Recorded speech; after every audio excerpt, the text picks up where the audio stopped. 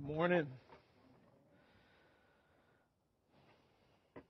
I think I'm not going to be anywhere for a while, which is kind of cool. I've been in and out, and I'm so grateful for Emmett last week doing a phenomenal job talking about point number 3 in this current series of talks we're doing on helping children understand the gospel. Talking about the type of soil that our children are. And I want to reiterate that my audience this morning is you, parents. It's not our children. Reiterate again, as I said on week 1 of this series, is Radical Kids does not exist to be a surrogate parent. It's not free babysitting so that you can get free moments. If you need free moments, you need to consider that before you become a parent. There are none. That's why I'm looking forward to their graduation of high school, at which point in time I'm going to lose my mind. I'm going to have every cool thing I've ever wanted because I'm paying for nothing else beyond that point in time. So if you wanted free moments, don't become a parent. It is there to equip, train, prepare kids for the gospel, for service and ministry in the local church and among the nations. It's a tool in your belt to do your job, fathers, as priests and heads of your home. And so we're coming at this because, if you have children, you walk back there, it's off the chain. Like we have one of the greatest problems a church can have, and that is what to do with everybody. It's a great problem to have, particularly in light of the fact that we don't really cater to coolness. I don't know if you figured out, but we don't do anything cool. Like there's no fog machine behind us, no great light show, and there's no puppets walking around in the back. We kind of, I've never seen a puppet walking around the church. I'm just saying, that wouldn't be that could be kind of cool. I don't know. Anyway, our goal is to lift Jesus up. I don't know if you noticed that, but we're kind of crazy about Jesus. That's the second person of the Trinity is sort of our focus, The triune God of the universe, and the second person came to take the wrath of God for us so that we repent and believe. We get adopted as children and treated with mercy, grace, and love, not with justice. And so we want to exalt Jesus in everything we say and do. And I think what's really cool is God has honored that, and He's grown that, and He's touching the nations with that. You're going to have opportunities in the coming years to be able to engage our particular people group on United States soil, as well as the soil of their home geopolitical nation. And so the Lord's doing work that can only be attested to and honored by saying He has made it happen. And so in our equipping of you, we are giving you the series for the purpose of all those kids in the back are getting older.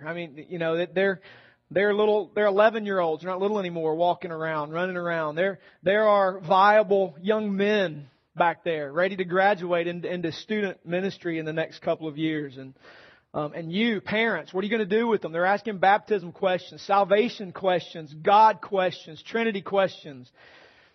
And it's your job to answer them. And so we want to equip you for that. And so one of the things I've said in the past, I want to say again, if you will be here and you listen, we will equip you. You will walk away knowing what you need to know. Then you got to execute it. You got to do it, right?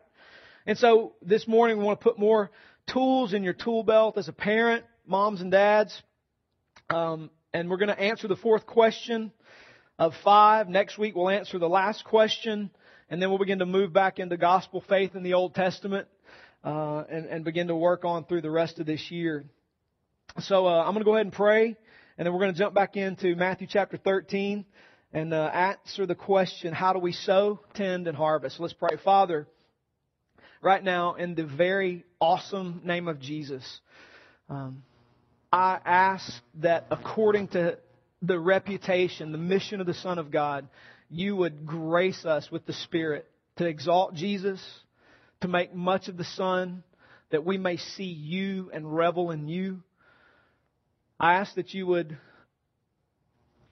open us up to receive what has been written in your word and some of the implications from that. I ask that you would cause our minds to be cleared, our hearts to be prepared and cultivated, and ask that you would produce the fruit of the gospel in our parents and in the lives of their children, and that you would launch a movement from here to the surrounding reaches of our county, to the United States and to the nations.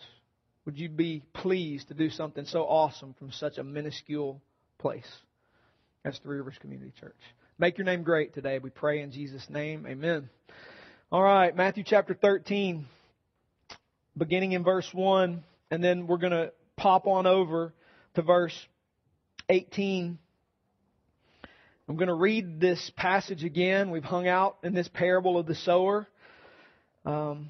And we're going to answer the question, how do we sow, tend, and harvest? Okay? Chapter 13, verse 1. That same day, Jesus went out of the house, and He sat beside the sea. And great crowds gathered about Him, so that He got into a boat and sat down, and the whole crowd stood on the beach. And He told them many things in parables, saying, a sower went out to sow. And as he sowed, some seeds fell along the path. The birds came and devoured them. Other seeds fell on rocky ground where they did not have much soil, and immediately they sprang up, since they had no depth of soil. But when the sun rose, they were scorched, and since they had no root, they withered away. Other seeds fell among thorns, and the thorns grew up and choked them. Other seeds fell on good soil and produced grain, some 100-fold, some 60, some 30. He who has ears, let him hear. And in verse 18, Jesus comes back and He describes and exposits, makes a little more clearer, interpreting the parable that He has just spoken. He said, hear then the parable of the sower. When anyone hears the word of the kingdom and does not understand it, the evil one comes, snatches away what has been sown in his heart. This is what was sown along the path. As for what was sown on rocky ground, this is the one who hears the word and immediately receives it with joy. Yet he has no root in himself, but endures for a while, and when tribulation or persecution arises on account of the word, immediately he falls away. As for what was sown among the thorns, this is the one who hears the word, but the cares of the world, the deceitfulness of riches, choke the word, and it proves unfruitful.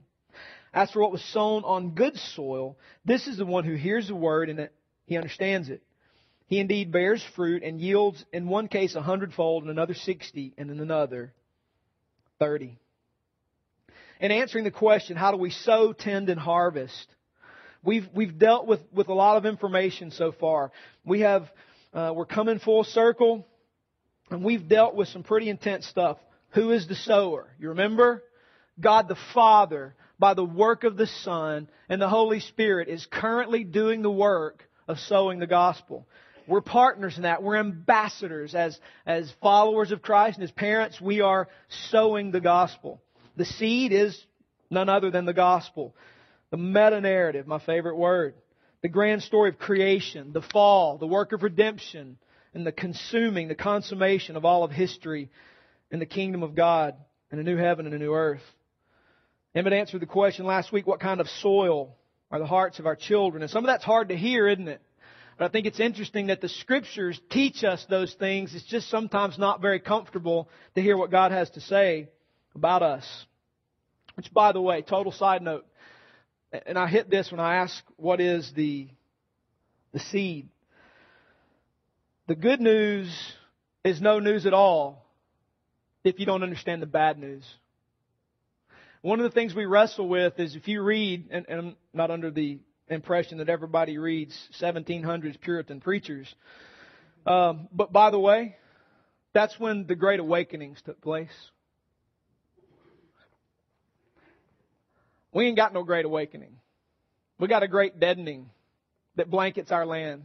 But you read those Puritan pastors, and boy, they talk a lot about the bad news. And they come on the backside of those lengthy sermons, and then they hit you with the good news. And what's crazy is the good news is immeasurably, amazingly awesome when you understand the bad news. And so, the bad news, this is who we are. This is what our children are. And these are the things we have to deal with. Well, in light of that, how do we sow? How do we tend and harvest? We're really going to deal with sowing and tending and really come on the backside of next week and deal with the harvesting question. But how do we sow and how do we tend in this kind of soil that's in the back right now? And by the way, that's maybe sitting in this room right now. Your salvation is more of an issue of persevering in the gospel for your entire life than it is some stake in the ground 20 years ago that you never returned to. You need to understand that biblically. There is no such thing as heaven gained without a continual following of Jesus on a daily basis. The Scriptures warn us about turning back. The book of Hebrews is a grand warning to those who follow Jesus in light of what they are suffering about turning back and going back. And he draws on the example of Israel coming out of Egyptian slavery, which is such a gospel image and historical reality. How they desired to go back into slavery. And he said, don't be like them. There is a Sabbath rest to enter, and that Sabbath rest being Jesus. This is a daily remembering the good news in light of the bad news, and today following Jesus. Which is why it does no good to get your kids to raise their hand, pray a prayer, and walk away and think it's all good and never disciple them. This is why the statistics are showing us our kids leave Christian schools, public schools, and there's not much difference in the statistics, and they walk onto a college campus and leave the faith. There's a reason for that, and it's our fault. Because I have a hunch that we have a tendency to teach morality, be a good little person, make me feel better that you're not going to hell, and as long as I'm happy and you do good stuff and make good decisions, all is well. Well, that's not where we want to be. You know what I'm saying? I don't want my kid walking away as a statistic. Because I didn't do my job discipling my child into the faith and took a lot of things for granted. I want my boys, when they walk onto a college campus and are challenged, to be able to get up out of their bed, roll out of bed, and make another decision. Today, I will follow Jesus. Even if it costs me my life and I look like a fool, I am going to come after Jesus. Does that make sense? I don't think there's a person in here that doesn't want that for their kid, right? Nobody's going, yeah, I kind of okay if my kid walks away. I'm like, sure. Nobody's going to say that. We want them to persevere in the faith. And so we have to come to this issue and deal with it biblically, deal with the bad news, highlight the good news, and stay on task with that and never assume it. So how do we sow? How do we tend? And how we're going to come back and harvest the fruit of the gospel. Well, here we go. The first point in sowing and tending. And it's a no-duh moment. Preach the gospel at every turn. Listen, guys, you cannot assume the gospel. You must not assume the gospel. You can't say it to your children and walk away and just assume that they remember. We often forget. We often start making decisions, don't we, that don't reflect the gospel. Much less a young child still developing and growing. Never assume the gospel. We were riding to Walmart, that glorious mecca of stuff, the Stuff Mart. And I had my oldest with me, and just to check in, I said, hey dude, tell me, what's the bad news? What's the good news? And this is the one that no doubt I think there's work going on there, and the Spirit is regenerating, and I see that work progressing. And he still had trouble articulating the bad news and the good news. I can't ever assume that it's just there and it's, boom, let me bust it out of my lips. Dad, here it is. So we've got to understand that at every turn, we must be preaching the good news to our children. Dads, moms, car rides are great for this. Trips to the grocery store are great for this. Bedtime is great for this. Lunchtime is great for this. Dinner time is great for this. Don't assume the gospel. I just had this thought. We don't, in Christian circles, we don't do dinner time much anymore. Like, I can't tell you the people I run across whose lives they've sacrificed the gospel for the sake of idolatry, and they pursue all manner of things they think will make them happy to the exclusion of community time in the family where they can get their kids eye to eye across from a meal and preach to them the good news. They may be the best athlete on the face of the planet, but if they die and miss the gospel, epic fail. Because we wanted something more than Jesus. Parents, don't let that be you. Don't let your kid be a 3-star letterman and gain the whole world and lose their soul.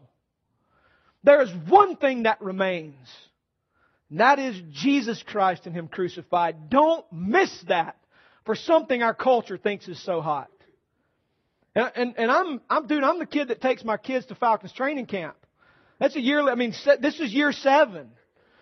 We know the players by name. We sit on the grass and watch them hit each other. It's awesome. But I will never trade the gospel for that. I'll trade everything before I trade that time with my kids, eye to eye, face to face, to talk about the gospel. We've got to have that as a value. Preach the gospel at every turn. Romans 10:17. If you would, follow me there. And I'm going to give you some pointers here to follow this up. Romans 10:17. You know, I've said this before, following up with one of my missiology professor in seminary, Dr. Mike Barnett, who some of you guys got to meet. She took Perspectives, and he came and did a class for us last year. Dr. Barnett always referred to the Scriptures as the manual. And I have a habit of doing that because it's the manual. If you ever want to know what to do, it's in the manual. This is the complete guide to parenting. You don't need to go to Barnes & Noble and get the Idiot's Guide on Parenting. Seriously. This is it. The Idiot's Guide to Parenting. And I need it. Because I am an idiot. This is the guide to parenting. If you need to know what to do, it is in the manual. It's in the manual. Romans 10:17. So faith comes from hearing, and hearing through the Word of Christ. So faith, obviously, in the gospel comes from hearing, and hearing through the Word of Christ. Well, what? Let's back up. Pick up verse 13. For everyone who calls on the name of the Lord will be saved. Dude, here's the glorious promise of the gospel. If you call on Jesus, He will save you. There is no person on the face of the planet who can say, I'm unsavable. There's no child back there that's unsavable. You're not unsavable. Your family members aren't unsavable. If you call on Him, He will save you. That makes me happy. Because I got cold, dead friends that if they will just call on the Lord, He will put a new heart in them, change their desires, transform them. That's freaking awesome. If you call on Him, He will save you. Well, then how then will they call on Him in whom they've not believed? And how are they to believe in Him of whom they've never heard? And how are they to hear without anyone preaching? And how are they to preach unless they are sent? As it is written, how beautiful are the feet of those who preach good news. They have not all obeyed the gospel. For Isaiah says, Lord, who has believed what he has heard from us? So, faith comes from hearing, and hearing by the word of Christ. Preach the gospel to your children at every single turn. Every moment, every opportunity, preach the good news. Well, the promise is if they call on the Lord, He will save them. But they've got to hear. And guess what? Every single person in this room has beautiful feet.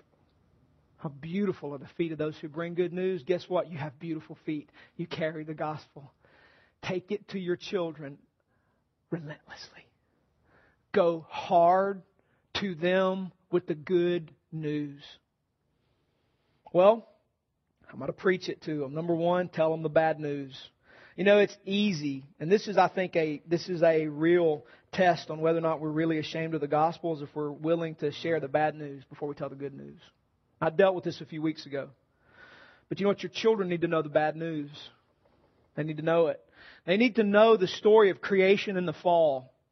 The bad news is God is rightly angry at the rebellion.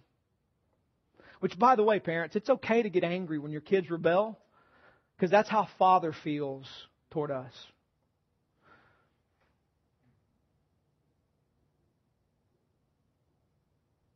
The Bible teaches us that anger is right.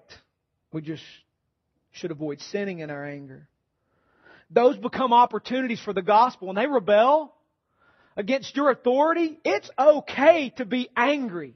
Because that becomes an opportunity to say, and like our parents sinned in the garden and rebelled, Father is angry at them and all of their children. And He's going to mete out justice. Justice has to be done. Because He's a just God. Remember, we dealt with that a few weeks ago. Tell them the bad news. Read them the stories in Scripture. But secondly, make sure we follow that up with the glorious good news, because then the good news really looks amazing. But here's what happened. The Father sent the Son, the second person of the Trinity, to come and take my rebellion and yours. He took justice for us. Father killed Him. This is the question I asked as we were talking through that. I said, who killed Jesus? And the answer was right. God killed Jesus. Exactly. He executed Him as a just action because He is a God of justice, so that if I would crawl up under Jesus, He would adopt me as a child, give me love and grace, and I walk free. That's the glorious good news that really looks good when you tell them the bad news. They have to know this. You've got to know this. This is the bad news and the good news make thankful hearts. You know? Good news without the bad news just kind of makes moral hearts. But you tell the bad news and you tell that glorious good news, I ain't got anything to bring. It's just thank you and worship and a life lived. Tell the good news, tell the bad news. Tell the good news, tell the bad news multiple times daily. Again, don't take this for granted. And I'm preaching to me. Because, dude, we live life, right? We got jobs, right? You know what I mean? It's easy to just sit, veg, turn on television, and relax. We have to take every opportunity to tell the good news and the bad news. Fourth, pray and speak blessings over your children. Pray over your children. Speak blessings over your children. Brad did a phenomenal job a ways back, and these are all online, talking about blessing the congregation, blessing your children. This idea of intentionally speaking over our children the promises of Scripture and the purpose of God. We speak these blessings over our families, our children, and our wives, men. We are invoking the Father's name in specific blessings spoken for the benefit of the one we're speaking it to. Crack the Scriptures. Read those over your children and your families. Construct blessings on principles of Scripture. Look your children in the eye as you bless them. Point number 2, and this will be the final point, and take a minute or two to unpack. We've got to make sure we preach the gospel at every turn. And then secondly, be discerning as to the kind of soil that our children are and train them accordingly. I posted up on Twitter and Facebook this morning an article that Emmett referenced and used last week for you to go and read on discipline and disciplining your children in a gospel manner. And knowing the difference between the kind of child you have. Because, some of us have law keepers. They're good at doing the law. You put a rule down and they'll move heaven and earth to obey it. Then you got the one like my littlest who move heaven and earth to not obey it. And it's easy to take the obedience to the rule as moral good and substitute that for gospel belief. And my morally good child can go to hell just as fast as my rebellious one can. So I have to make sure that just because he did what I said, that doesn't necessarily mean that in his heart there's been a transformation that's taken place. And just because the rebellious one rebelled doesn't mean there's not transformation going on. And I have to be discerning on coming to that. So, first, notice I said we got to be discerning as the kind of soil our children are and then train them accordingly. First, we have to be discerning. How does this happen? Now, for most of us men in here, that's a strange word. Because some are just naturally born being created in the image of God with a discerning nature, such as most of our wives, women. And if you're married, you know that. If they tried to tell you 100 times, they knew it. We ignored the warning signs, and then we had to pick up the pieces. But all of us, every single one of us, can develop a sense of discernment that serves the church, our families, and others. Hebrews 5:14. But solid food is for the mature, for those who have their powers of discernment trained by constant practice to distinguish good from evil. And I don't have time to deal with this passage in full. Just to say this. Number one, the writer of Hebrews speaks this to the entire church. Secondly, the assumption is all have discernment and all have the capacity to train that discernment. So solid food is for the mature, for those who have their powers of discernment trained by constant practice. In other words, the training of discernment takes constant work. There are no days off in training discernment. By the way, there are no days off in discipleship. Following Jesus is a discipline. I take days off from CrossFit because things hurt. I don't take days off from following Jesus. So, if I'm going to train discernment, it takes constant practice to distinguish good from evil. Well, what is the solid food that trains the power of discernment? Verse 13 gives the answer. You can go back and look at this later. It's the word of righteousness. And what is that word of righteousness? It's the gospel. It's important to understand that the gospel is the sounding board. The gospel being the bad news and the good news. All packaged together in this grand story of God and history. The gospel is the sounding board for good and evil. If there's no grasp of the gospel, there's no training on what good and evil is. It's the sounding board for honor and shame. The gospel is the ground of all things, and it is the foundation of truth. What is truth? It is discovered in the grand story of the gospel, of which the Scriptures testify to. The gospel is the grand story of the whole Bible. And when we train ourselves in the gospel, we can easily spot lies and sense when something is not right. So, while practicing discernment, we have to train our children as individuals and not train them all in one way. Which, if you're feeling the weight of that, welcome to the club. That makes parenting our children in the gospel challenging because we have to know our children well enough and discern the intricacies of their makeup to know how best to train each one of them to hear, understand, and respond to the gospel. And that makes me nervous because it's easy to just blanket over them. Right? Isn't that the easier way out? But I have to discern who they are, how they're wired, and how to make the gospel make sense to those ears. Now, this is where we come back to the parable. Jesus in this parable mentioned 4 kinds of soil. And I think it's vital to understand that only one type of soil. Soil meaning life, soul, person, produce fruit. Therefore, only one soil is a soil that was transformed and saved, and that was the good soil.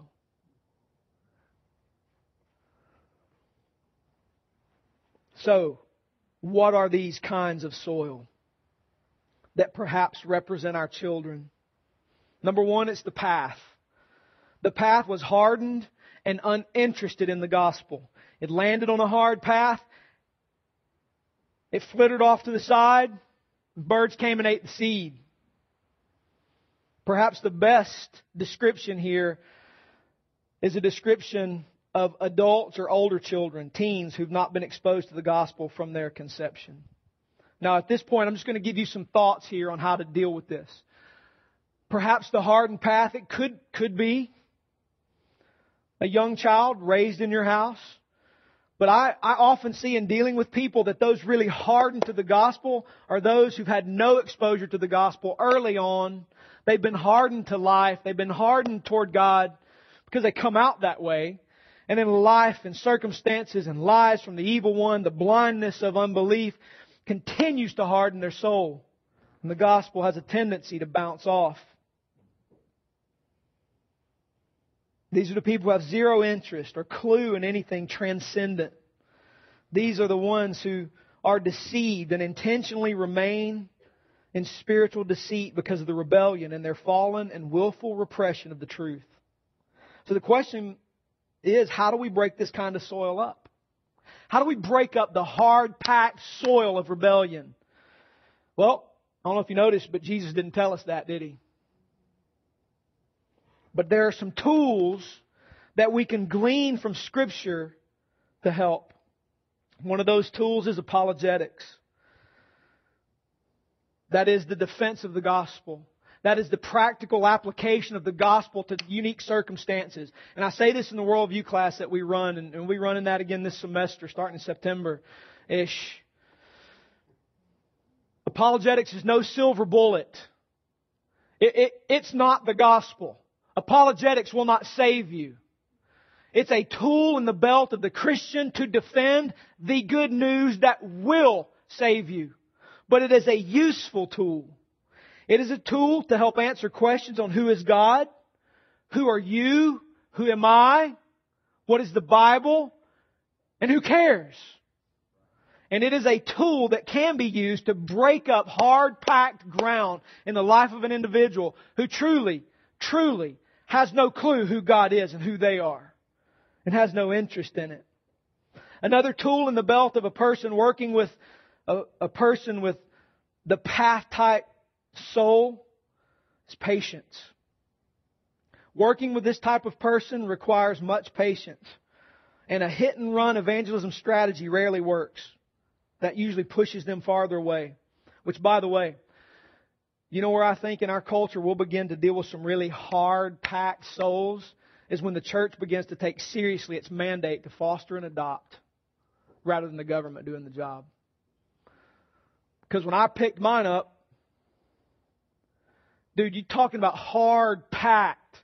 You're talking about resistant. You're talking about rebellious. There were 2 years worth of hellacious training that had already been taking place. Now it's my job to break that up. Nearly drove me crazy. Still driving me crazy. But that's where we're going to see it. Because it's real easy to talk about the other kinds of soils, not that hard-packed soil, because those are the ones hard to work with. Those who haven't been exposed to the gospel. Those who've not ever heard the good news. Which, by the way, I'm still convinced in our town, there are 86,000 people who hadn't heard. They're not connected to the local church at all. I'm not convinced everybody in our local churches have heard. Hard-packed. Life has dealt them a grievous blow. And God becomes the object of their anger and bitterness. We have to be skilled at breaking that up. If we're going to engage our culture, we've got to be skilled at breaking up hard path soil. Jesus mentioned another kind of soil, rocky soil. This is the kind of soil that had a quick reception of the gospel, but difficulty causes them to turn away. This, in my estimation, may be the majority of my generation. We hear some semblance of the good news, but there's no bad news.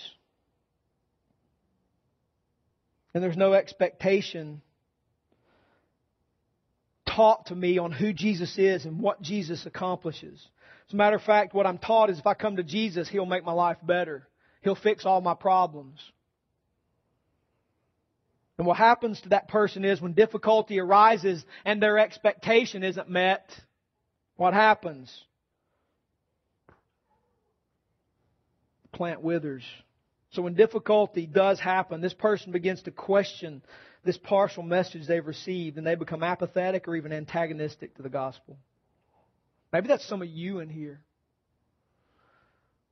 Man, if I come to Jesus, He'll fix my problem. He'll fix my marriage.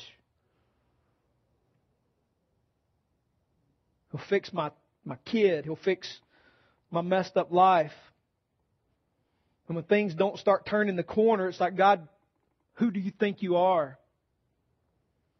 How do we break up this kind of soil? Again, Jesus didn't tell us, but there are some gardening tools we can use. Number one, we've got to start with a proper proclamation of the gospel. We have to make sure we're communicating to our children and to the adults around us that Jesus doesn't promise ease or freedom from difficulty, but rather He promises that we will have difficulty. Did He not say that? You will have difficulty. You will have trouble in this world, but take heart, I've overcome the world. Jesus promises that if they treated Him that way, they're going to bypass us. He'll treat us that way. We have to make sure we tell the story, the bad news and the good news, what Jesus accomplishes. Then we've got to be able to deal with the challenge of evil and suffering. Notice Jesus says when difficulty arises, they wither away.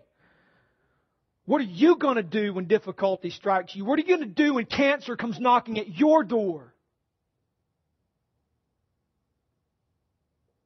You know what I'm saying? The Christian worldview is the only worldview that deals a proper answer to that issue. And if you miss the gospel, you miss the answer to the question. We have the glorious promise in Scripture that God doesn't bypass difficulty, but He redeems difficulty for our good and His glory. So that there is nothing that He will drop on us that will not be for our good and for His great praise. That's awesome! Because I promise you, you won't escape difficulty. Your children won't, guys. Don't promise your children something the Scriptures don't promise them. Difficulty is going to slap my 3 boys in the face real hard one day. And the question isn't, will it? The question is, what are they going to do when that happens? Will they fall onto the glorious gospel of Jesus and a glorious trust that He's got me? Or will they shake their fist at Him and walk away? I don't want my kids to be on rocky soil. I want them to rightly understand the gospel. Which, by the way, Joseph, Genesis 37 on, Job, and by the way, here's your kicker, Jesus. The greatest answer to the problem of suffering in Scripture, the Son of God. He suffered. He took my sin and went to the cross, right? But the glorious reality, God raised Him from the dead. You know what? Because I'm a child of God, difficulty may kill me, but guess who's going to raise me? Jesus mentioned another kind of soil, thorny soil. Hearing the gospel. But this person had a concern with greater and more important things.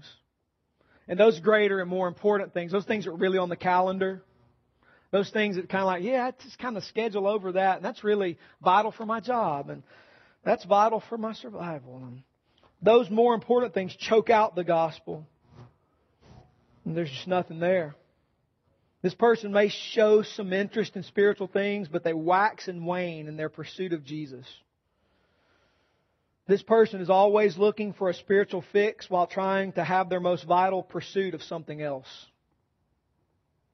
This person will sacrifice the church for the sake of their ambitions or false conceptions of the church, and therefore find themselves outside of community and therefore choking out the gospel. By the way, I'm going to say this, and if it absolutely offends, I don't care.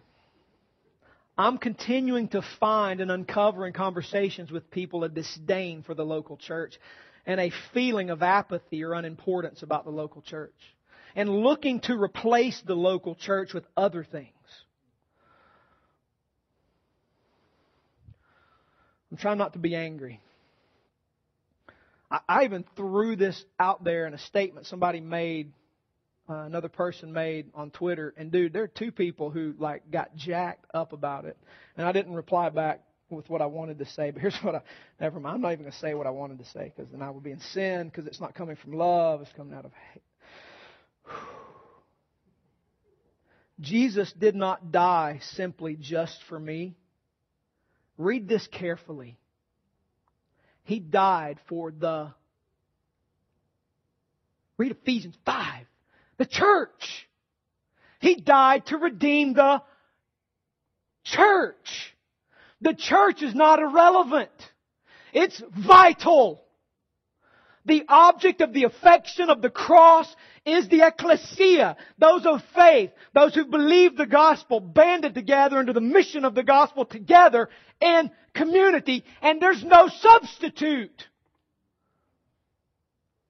You cannot be disconnected from the church and be in. You are out. Church discipline is the setting aside of those in constant rebellion against the Lord outside of the community of the church.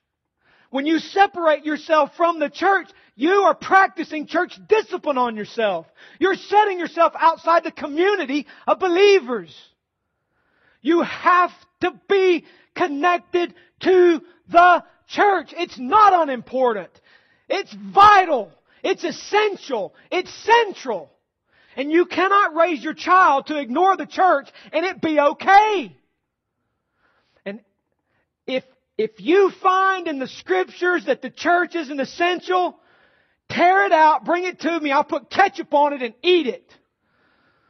I promise you it's central. Read the manual.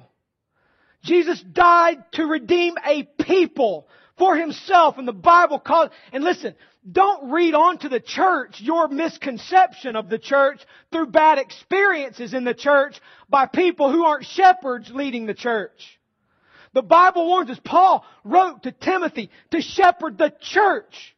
And he said there are people who've snuck in false teachers, false shepherds. He called them wolves. And he said you watch out for them because they will mislead the people of God.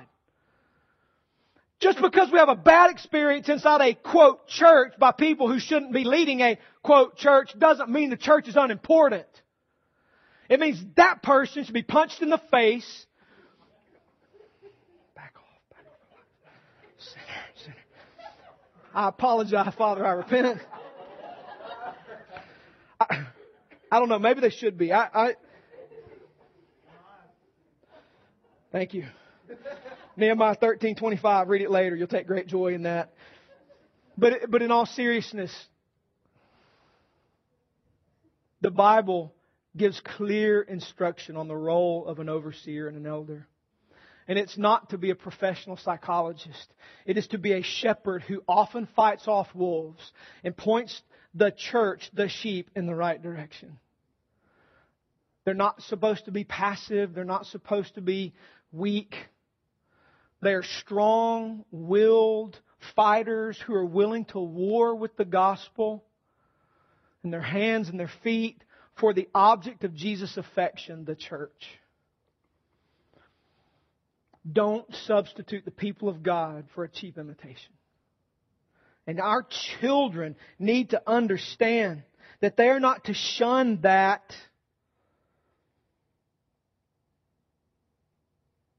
They're not to sacrifice the church for the sake of their ambition or their false conceptions of the church, and therefore find themselves outside of community and therefore choking out the gospel. And the reason I chose that as my example of one of the things that choke out the gospel here is because I see it as a recurring theme in so many people who call the name of Jesus in our town.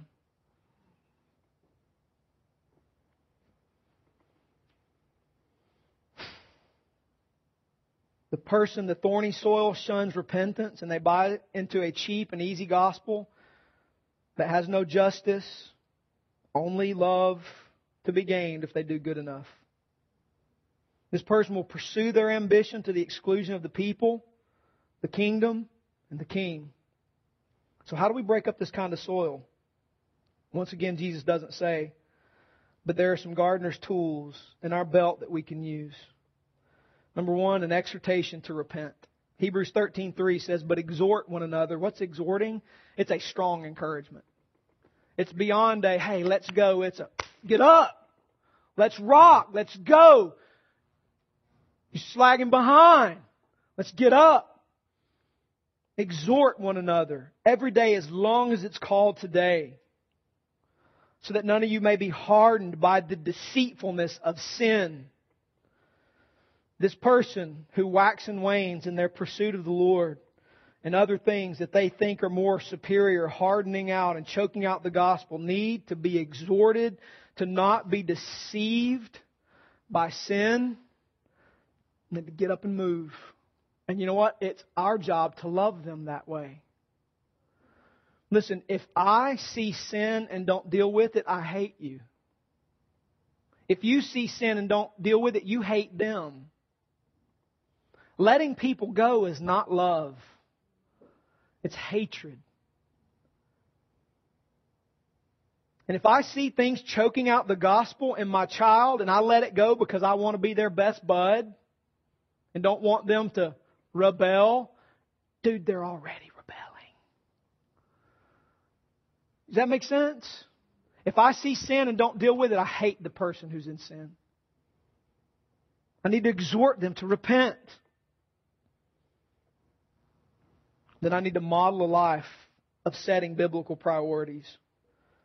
Show this person how to set spiritual priorities. Help them schedule activities that feed the soul. Teach them how to have personal devotion and reading and meditating on Scripture. Make sure they get connected to the church and stay connected to the church, which I think is our greatest challenge in Roman Floyd County. How to do community in the church. I'm going to be saying more about that in the coming weeks. And then fourth, finally, Jesus said there's good soil. This soil is regenerated by the Spirit. The gospel is properly communicated. The gospel is received, and repentance flourishes in a selfless pursuit of the King and His kingdom. This person was dead, and by the miracle of the gospel, this person was awakened to their state of condemnation by the holy and triune God in humility, because they cannot save themselves or be good enough. They see and savor the glorious cross where their justice was taken by Jesus on their behalf, and rather than receive justice forever in hell, they receive the love, goodness, grace, and kindness of the King in repentance of their self-effort. And they embrace and run to King Jesus for the purpose of living a life that worships Father, Son, and Spirit forever, even if it costs them life, career, status, education, money, fame, and time, because Jesus is better than life. Good soil produces various levels of fruit. Just as a side note, we're all going to produce differently. And that doesn't mean that my oldest should be compared to my middle in their fruit production. Fruit production is good. And don't compare them. But just note that some produce 30, some produce 60, some produce 100. And you know what? If there's gospel fruit for that, I will rejoice. And continue to train and cultivate and encourage. So don't compare my fruit to your fruit. Let's rejoice that there's fruit at all coming from this cold, dead individual that was awakened to life by the gospel. If you believe the gospel this morning, by the way, you're a walking miracle. You didn't have that in you. I didn't have it in me. If there's fruit coming out of any of us, for that we will give thanks. But good soil is awakened and producing gospel fruit. Conclusion. Number one, maybe our response this morning to this parable is that we need to repent. maybe because you've got to go and apply this to your children. I can't tell you how to do that. That's going to happen in those intricate moments at the dinner table, in the car, when they go into bed at night. You've got to apply this. But for you sitting here, maybe you're one of the soils that's not good soil. Maybe you're just not good soil. You recognize a hardness to things of the gospel. Maybe there are difficulties that you didn't sign up for and they're choking out the gospel. Maybe there are inferior activities that you're worshiping as superior and they're choking out the gospel. Your response this morning during our time, it's real simple. It's repent. It's turn. It's leave the rebellion and move toward righteousness. It's not complicated. It's just do what's right.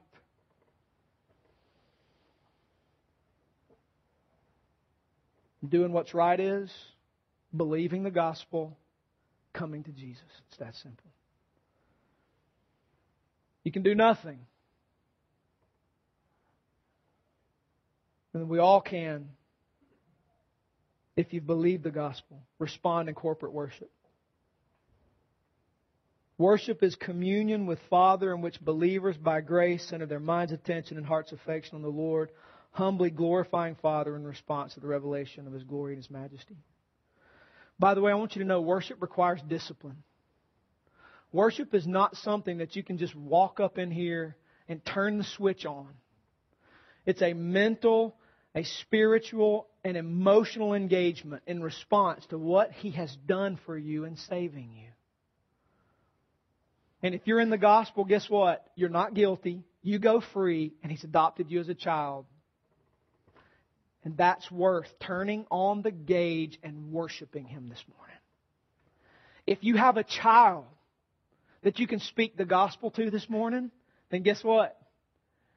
You have reason to worship because there's infinite hope and potential there. Right? If you are alive right now, there's hope in the gospel to proclaim it to yourself and remember the grace of God to you to take your justice for you, to let you go free, and thereby respond to Him and worship. So why don't we do that? Let's do that this morning. Let me pray for you. Father, I this morning give thanks to You for the glorious reality of the gospel and the infinite potential that's running up and down these halls as we hear them. The infinite potential that's sitting in this room to make You look amazing in our worship of You. So, Father,